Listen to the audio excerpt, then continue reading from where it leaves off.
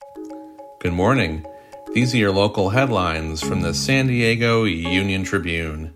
I'm David Clary, and today is Wednesday, February 1st. San Diego was among the cities with the fastest dropping home prices at the end of last year, said a report released Tuesday. Its home price dropped 1.4% from October to November. That was the fifth biggest drop of Case-Shiller's 20-city index. After a record-breaking price spike in January, SDG&E on Tuesday reported that its posted natural gas price for February has dropped 68%. Utility officials estimate that a typical residential customer's gas bill is expected to be $110 in February, down from $225 in January.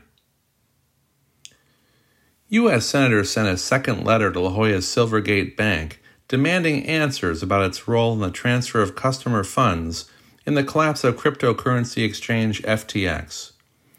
They are probing why Silvergate's anti-money laundering compliance program failed to red flag improper transfers of FTX consumer funds to Alameda Research, a sister FTX company. You can find more news online at SanDiegoUnionTribune.com. Thanks for listening.